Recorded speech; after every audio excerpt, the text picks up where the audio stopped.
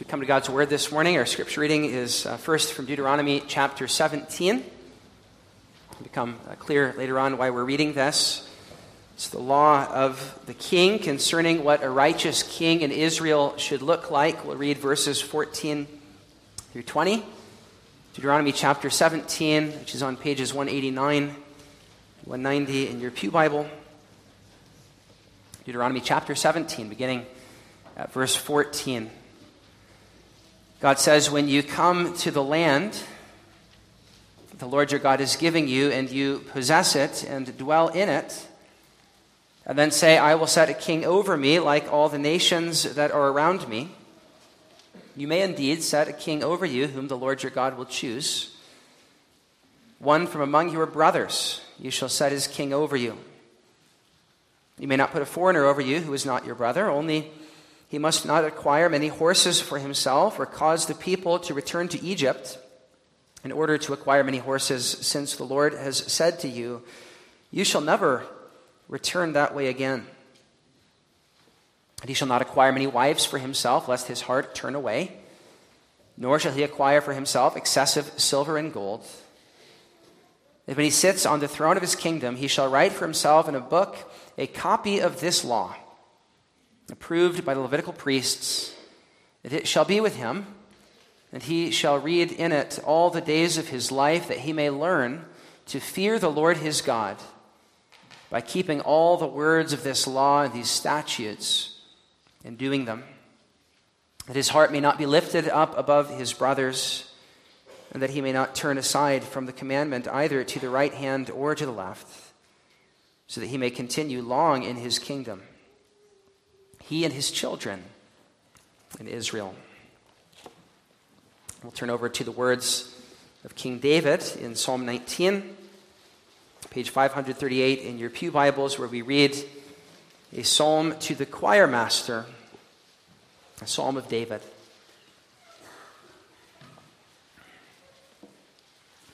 He says, the heavens declare the glory of God, and the sky above proclaims his handiwork. Day to day pours out speech, and night to night reveals knowledge. There is no speech, nor are there words, whose voice is not heard. Their voice goes out through all the earth, and their words to the end of the world. In them he has set a tent for the sun, which comes out like a bridegroom leaving his chamber, and like a strong man runs its course with joy. Its rising is from the end of the heavens, and its circuit to the end of them. There is nothing hidden from its heat. The law of the Lord is perfect, reviving the soul. The testimony of the Lord is sure, making wise the simple. The precepts of the Lord are right, rejoicing the heart. The commandment of the Lord is pure, enlightening the eyes. The fear of the Lord is clean, enduring forever. The rules of the Lord are true and righteous altogether. More to be desired are they than gold, even much fine gold. Sweeter also than honey, and drippings of the honeycomb. Moreover, by them is your servant warned, and keeping them there is great reward. Who can discern his errors? Declare me innocent from hidden faults. Keep back your servant also from presumptuous sins. Let them not have dominion over me. Then I shall be blameless, and innocent of great transgression. Let the words of my mouth and the meditation of my heart be acceptable in your sight, O Lord, my rock and my redeemer.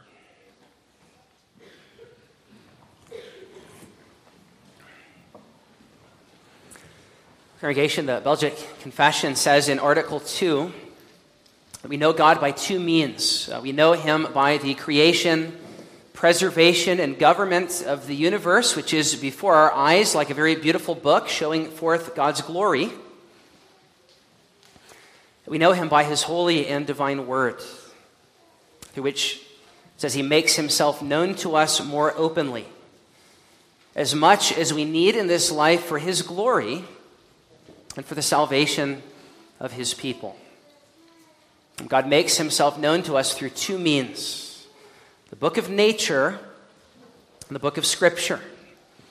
Or if we could tweak it slightly and use the language of verses 3 and 4 of our psalm, we know him through the voice of nature and through the voice of Scripture. So it is that the voice of these two books that we consider this morning, along with the voice of the King who delights in them, the voice of nature, the voice of Scripture, and the voice of the King, as we see here in Psalm 19, the kind of delighted meditation we're to have in God's revelation, both in his world and in his word. Let's look first at the King's delight in the voice of God in nature. It says in verse 1 that the heavens declare the glory of God, and the skies above proclaim his handiwork. Just like he did in Psalm 8, which we looked at a few months ago, or we sang earlier this morning. He looks up at the moon and the stars, the works of God's hands, and says in essence, how majestic is your name, allowing the beauty of nature to lead him to extol the beauty of God. The glory of the sun and the moon lead him to contemplate the glory of God. That's what we see both in Psalm 8 and in Psalm 19. Where David tells us that creation itself voices God's glory. Verse 3, even though it does not speak in audible words, its voice is heard. It says, day to day and night after night, it pours out speech, revealing knowledge about God's glory and God's power. Romans chapter 1, his invisible attributes, namely his eternal power and divine nature, these are proclaimed in creation. It says their voice goes out through all the earth, their words to the end of the world, leaving no one without excuse. Everyone sees the glory and power and creativity and majesty of the one who created the heavens and the earth. And David is making the same point that Paul does in Romans chapter 1, that because his voice in creation goes out to all the earth, everyone is without excuse. Everyone hears it, and therefore everyone is bound to glorify the Creator. Even as when you hear a beautiful piece of music, or you look at a beautiful piece of artwork, it leads you to consider the one who made it. David teaches us to look at the world, consider what we see, and give praise to the one who made it. Do you praise God when you see a beautiful sunset? Boys and girls, do you praise God when you see the beautiful birds and creatures flying overhead? Do you extol him and thank him when you see the stars in the sky? Verse 5, when you see the sun rising like a bridegroom, leaving its chamber like a strong man, a mighty warrior, running its course with joy. Does that lead you to praise God? It should. That's the very simple point that David makes in verses 1 through 6, as he looks at the sky and praises God, and in so doing, calls us by his example to do the same. Yet, as we move throughout the psalm, we see that this isn't all that David wants us to do. We see starting in verse 7 that David has in some sense used the voice of creation as a kind of foil to celebrate God's fuller and clearer voice, not just in his world, but in his word.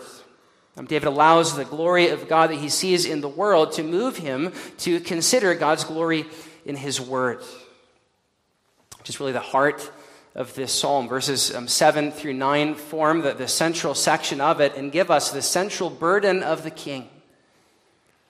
More than he wants us to see the glory of God in creation, he wants us to see the glory of God that is revealed in his word, which he refers to throughout this section as God's law, God's testimony, his precepts, his commandment, and rules. And these 5 different names that he assigns to God's word are then accompanied by 5 characteristics of his word, and by 5 things that his word does.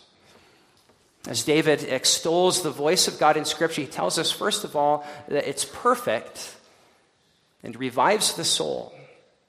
The word that he uses here for law is Torah, meaning God's instruction. It's the word that we often use, boys and girls, for those first 5 books of the Bible. Though it's not limited to that, it means the totality of God's instruction. This is the same word from Psalm 1, where the psalmist delights in and meditates on God's Torah. That's precisely what he's doing here in this psalm. He says that it's perfect. He is delighting in and meditating on God's perfect law. This is the language of delight. This is language like what we see in the Song of Songs. There is no flaw in you. You are perfect.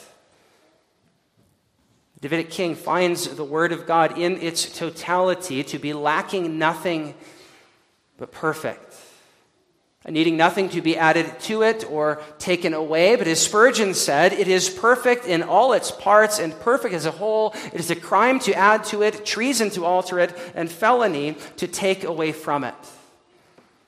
God's word is altogether perfect. And so the psalmist delights in it. And because it's perfect, the one who studies it, like the man of Psalm 1, will have his soul revived and be like a tree planted by streams of water that yields fruit in season. Its leaf does not wither. Remember, all the way back at the beginning of the Psalter, Psalm 1 spoke of the spiritual vitality that comes from studying God's Torah. And now Psalm 19 comes and reinforces the perfect law of God revives the soul. Even as it did in Psalm 1, it gives life and vitality. It is a source of spiritual life that renews you.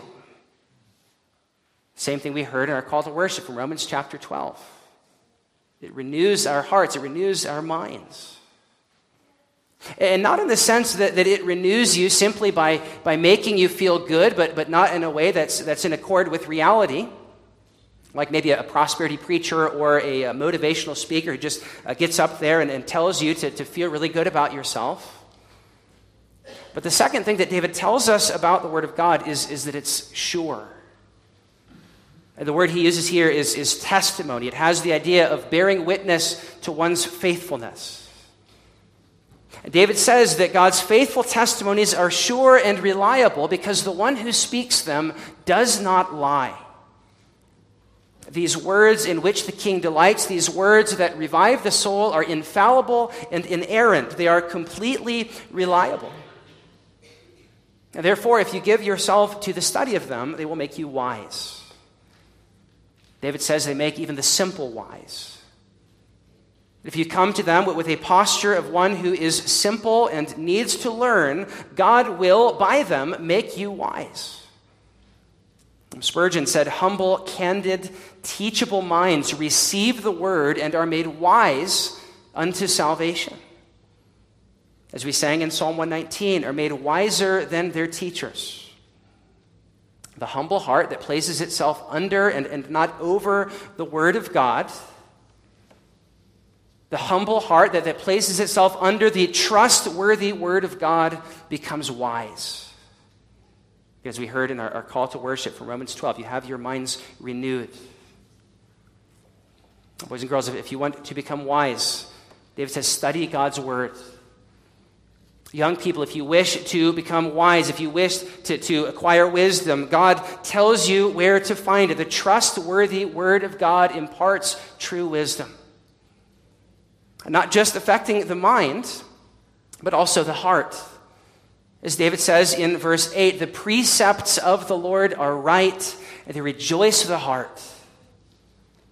Precepts, simply meaning words appointed or charged by someone with authority. That they're right, that means they are in accord with what's truly good. And David says because they are, they bring joy to one's heart. Because true joy is not found in throwing off God's law as those in Psalm 2 who say, let us burst their bonds apart and cast their cords from us. But true joy is found in submitting to God's morally upright precepts, which Psalm 119 says are exceedingly broad and make us walk in a wide place. You understand, we live in a culture that rebels against God's precepts and says they're not right, that they're hateful and oppressive. It calls God's word hate speech. It says that it doesn't bring joy. But David here reminds us where true joy is found. From the one whose words are always right. David here reminds us, do not seek to rejoice your heart with the things that God's word says are off limits, but recognize that the one who created joy wishes to maximize your joy by giving you his good and upright commandments. Which David then says are also pure, enlightening the eyes. This is the same thing that he said back in Psalm 12. The words of the Lord are pure words, he said.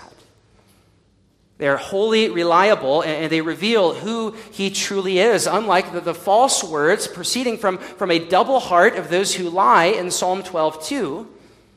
God's words can be trusted because they are pure, transparent. There is no hint of sin that pollutes them, but they enjoy, as one pastor said, a shining moral rectitude as they are free from any debasing corruption or pollution, but the immaculate, unstained, unsullied beauty of holiness is on display in what God commands. And because what he commands is pure, it says it enlightens our eyes. It makes us to know what's truly good and right. It gives us eyes to see and understand the world aright. So that whether our eyes be dim from sin or sorrow, the scriptures make them clear and bright, enlightening our eyes and helping us to see things as we ought to see them. They rejoice the heart, they enlighten the eyes, they make the wise simple, and revive the soul. Congregation, David is teaching us what the Word of God does. It's living and active, producing, verse 9, the fear of the Lord that endures forever, because the rules of the Lord are true. And that's the fifth thing that David tells us about God's Word, that it's true and righteous. Which goes beyond what he's just said about God's testimony as being sure. But this here speaks of their righteousness or justice. In fact, this word rules that David used has the idea of the ruling or verdict of a judge. And David says God's are always just. That in his word he sides with the righteous and the innocent, as we see throughout the Psalms, as we see in the law. David is saying God's rulings about what is right and proper, his judicial decisions are righteous, and they always bring justice. They never render an unjust decision. David is completely enamored with the Word of God. It's altogether perfect. Each of these words, each of these qualities, each of these things that the Word does are meant to shine like a multifaceted diamond, showing us from every angle that the beauties and glories of the Word of God that enlightens the eyes, rejoices the heart, enacts justice, makes the simple wise, and revives the soul. His Word is altogether perfect. And the King is here commending it to us, is that which we should give ourselves to the study of.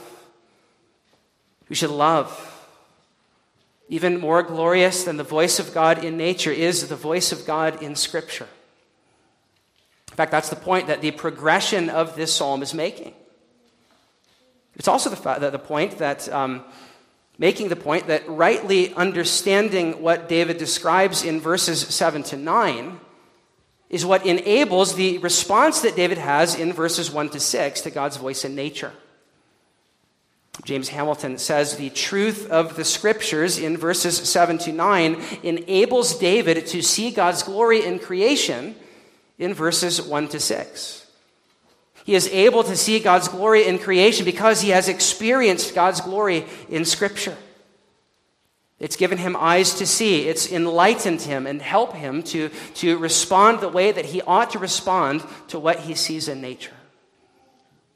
As we confess in Belgian Confession, what is revealed in the book of nature is enough to convict and leave us without excuse, but it's not sufficient to save us. What we see in nature is not sufficient to give us all that we need in this life. That's why we need the Word, which enlightens our eyes, makes us wise so that God's voice in nature will not fall on deaf ears. A part of the point of this psalm is that if you don't understand the Word, then you won't understand the world. But you need to be going to the Word to understand what wise living in this world looks like. Not to your favorite TV station or podcast, but to the Word, which alone gives life and vitality, enacts justice, rejoices the heart, makes the wise simple, and helps you to understand everything that you see in God's good world. His Word is sufficient. He's given us everything we need for life and godliness in His Word, and David is calling us in Psalm 19 to believe that. And with him in verse 10, it says that God's Word is more to be desired than anything else. So we see last that the voice of the King, who is calling us to have this same posture toward the Word, which enables us to hear God's voice in Scripture and in nature and respond to it rightly. In verses 10 to 14, we hear the voice of the King, whose personal testimony is that this Word He's been commending to us is more to be desired than gold, even much fine gold. Makes us think of that man in Matthew chapter 13 who's willing to sell everything he has for this treasure that he finds in the kingdom. It's more to be desired than gold, even much fine gold, and sweeter than honey, even the drippings of honeycomb.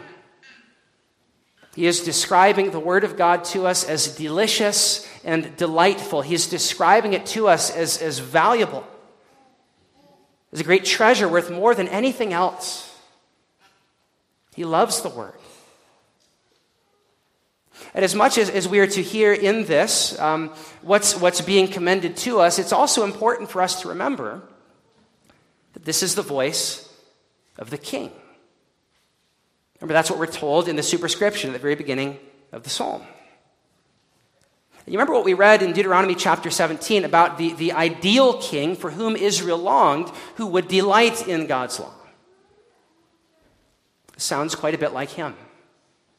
In fact, it's interesting, throughout the Psalms, there are three Torah Psalms that are devoted to delighting in the beauties of God's law, and each of them, in the ordering of the Psalms, are paired with royal psalms.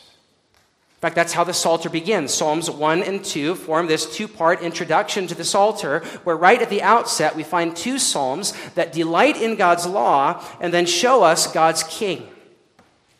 And then later on in book 5, Psalms 118 and 119 do the same. We know that Psalm 118 is a royal messianic psalm because of the way the New Testament uses it, but what's interesting is that it's paired with 119. That psalm of some 176 verses where the king delights in God's law. And remember last week we looked at Psalm 18, that longest of the royal psalms about the victories of God's king and God's kingdom. And what do you know? The very next psalm is about the perfect law of God. The placement of Psalm 19 is significant.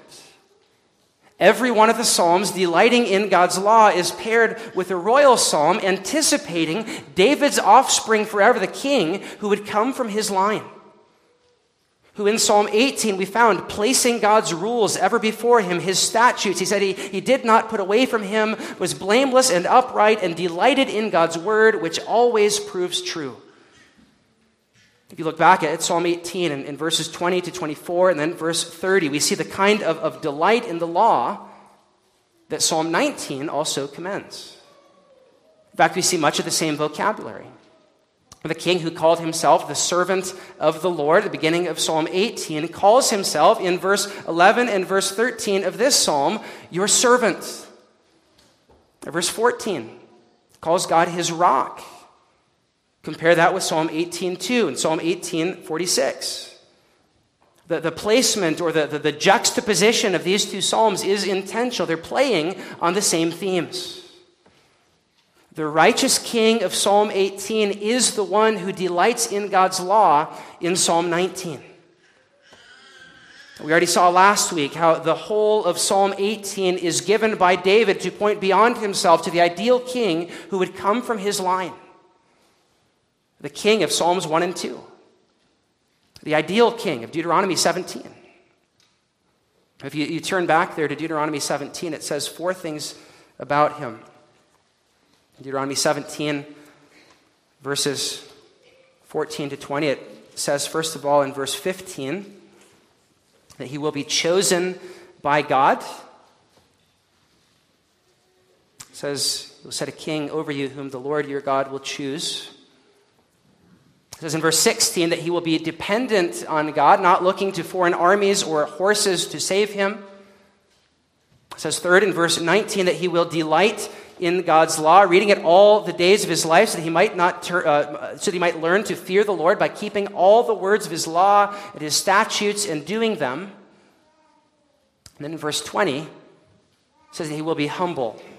I'm not letting his heart be lifted up above his brothers. This is what the ideal king of Deuteronomy 17 is like. He's chosen by God, dependent on God, delights in God's law, and is humble. If you come back to Psalms 18 and 19, we see each of these 4 qualities, where in Psalm 18:50, he is called God's anointed forever, or Psalm 19:11, God's servant. Meaning he's chosen by God. He is his anointed one, his servant. And not only is he chosen by God, but he is dependent on God. That's really the idea of Psalm 18, his absolute dependence on God, who is his rock and his refuge. And then in Psalm 19, he depends on God in verse 13, even to keep him from presumptuous sins. Like the king of Deuteronomy 17, he delights in God's law. That was the point of the whole middle section, right at the heart and center of Psalm 18, made then even clearer in Psalm 19. And again, like that ideal king in Deuteronomy 17, we see in both of these psalms a king who is humble, looking to God and God alone to help him and save him, and finding in the Word of God his very source of life. The king of Psalms 18 and 19 is a prophetic portrayal of the Deuteronomy 17 king who delights in God's law. He says it's more to be desired than gold. Like the king in Deuteronomy 17, he doesn't seek to gather for himself much gold, but values God's word above it, reading it all the days of his life, that he might learn to fear the Lord, as the king does here in Psalm 19:9. He desires God's law even more than much fine gold. It's sweeter to him than honey. And he says that by it he is warned, so that he might not turn aside either to the right or to the left, as it said in Deuteronomy 17, verse 20. But in keeping them, he finds great reward. And so he does keep them. It asks God to declare him innocent. That is, verse 12, to examine his inner life and declare that he has kept God's word. This is not a confession of sin, but this is a prayer for acquittal. It followed in verse 13 by asking God to continue to keep him from sin so that he might be blameless. Beloved, this is the voice of the ideal king to whom David points and for whom David longs, who then prays that God would be pleased with his meditation throughout this psalm. That word meditation reminding us of Psalm 1, where the blessed man who finds favor in God's sight meditates day and night on his law. That's exactly what the king has done throughout this psalm.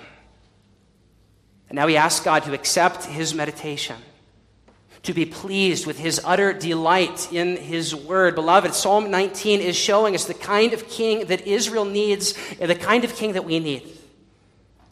That's the whole point of the book of the Psalms. It is a cantata about the Davidic covenant, showing us the kind of king we need who so delights in God's law that he keeps himself from sin, that not only might he lead us well in righteousness, but so that as our representative he might be declared blameless, innocent, and acceptable in God's sight, so that we in him might also be. Psalm 19 is showing us the kind of king we need. It's showing us Christ. It is, as one commentator said, a little window into the heart of our Lord Jesus and finds its fullest manifestation when Messiah speaks it. We are here listening in on the utter delight of the Messianic King and the perfect law of God that revives the soul. We're listening in on the blessed man and his meditation day and night from Psalm 1. It's because he delighted in God's word that we could be saved.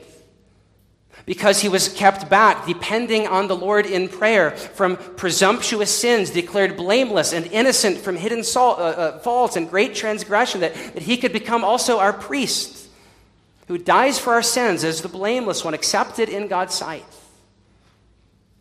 And then also our prophet, commending to us the very word of God that points to him as sweeter than honey and better than gold. The voice of the King is the voice of Christ, our prophet and priest. The voice of Scripture points to him. Even the voice of nature in verses 4 and 5 in some sense points to him, where it says that the sun comes forth like a bridegroom, leaving its chamber, running its course with joy as a strong and mighty champion. As these themes of a bridegroom and dayspring and son of righteousness and the mighty warrior who will return for his bride all point to him. The sun is heaven's daily exhortation to hope, which the high poetry of the Bible here calls an exultant bridegroom, so that the very revelation of God in nature points to the dayspring from on high who will reveal the fullness of God's glory. The King who Psalm 19 looks forward to, in whom we place our hope. God's voice in nature, God's voice in Scripture, and even here, the voice of the King bear witness to him. And so the purpose of this psalm is, first of all, to reveal to us the kind of king that we need, who loves God's word and delights in it, who meditates on it day and night and is blameless, declared innocent from hidden faults and accepted in God's sight. It's meant to make us long for this kind of king, to rejoice that he has come, to thank God for him and worship, to confess how far we have fallen short of rightly reading God's glory in nature and delighting in his word, but then to rejoice that this king who we need has come. But then, just as we said in Psalm 1, since we have his Spirit in us, to then be conformed more and more to his image, and let this king be an example to us of delighting in God's voice, both in nature and especially in Scripture, and to let his Spirit so work in us that his delight becomes our delight. Already back in Deuteronomy 17, the ideal king who's there described is to be an example to his brothers, so that the piety of the king might drip down from the head to the body. And so it is with Christ. As the head of his brothers and king of the church, he shows us in Psalm 19 through the voice of his forerunner David what utter delight we're to have in the word of God, which makes us wise unto salvation, enlightens our eyes, rejoices our heart, enacts justice and righteousness, and revives the soul. Behold your king in Psalm 19 and follow him. Listen to his testimony about the perfect law of God that's sweeter than honey, so that your meditation might be acceptable in his sight. Trust him as he commends the word of God here to us, and meditate on that same word, that Torah, which again we find not just in the law, but in the Torah-shaped book of the Psalms. 5 books in the Psalms, just like the 5 books of Moses. And so you meditate also on these. Let them thrill your heart and grow you in the likeness of the king who first sang them. Let him show you how to hear God's voice in Scripture. Let him show you in Psalms like this or in Psalm 8 how to hear God's voice in nature, and let him teach you how to see God's glory in both creation and redemption, so that like him, your meditation might be acceptable in God's sight. This is what Psalm 19 is teaching us. It's calling us to love the Word of God, not just the book of nature, but the book of Scripture. And as Paul's use of this psalm in Romans 10 will make clear, to then proclaim this word to all creation, so that the cosmic character of God's revelation in nature would be matched with the cosmic character of the proclamation of the gospel to the ends of the earth. You don't have time to look there, but in Romans chapter 10, verse 18, Paul quotes verse 4 of this psalm. Verse 4 of the psalm, where it says of God's voice in nature, that its voice goes out to all the earth and their words to the ends of the world.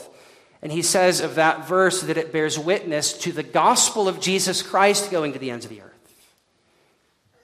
This word is so precious that Paul is saying, as far as the voice of God in nature is heard, so far must his voice in Scripture be heard.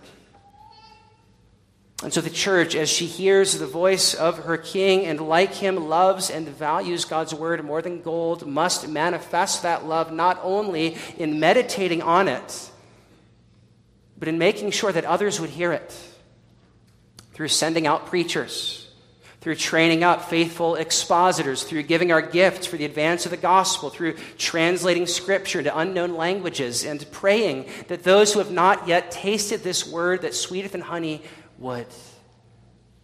And with the King would be able to see God's glory in both creation and redemption. May the Spirit of our King so work in us this love for his word. Amen.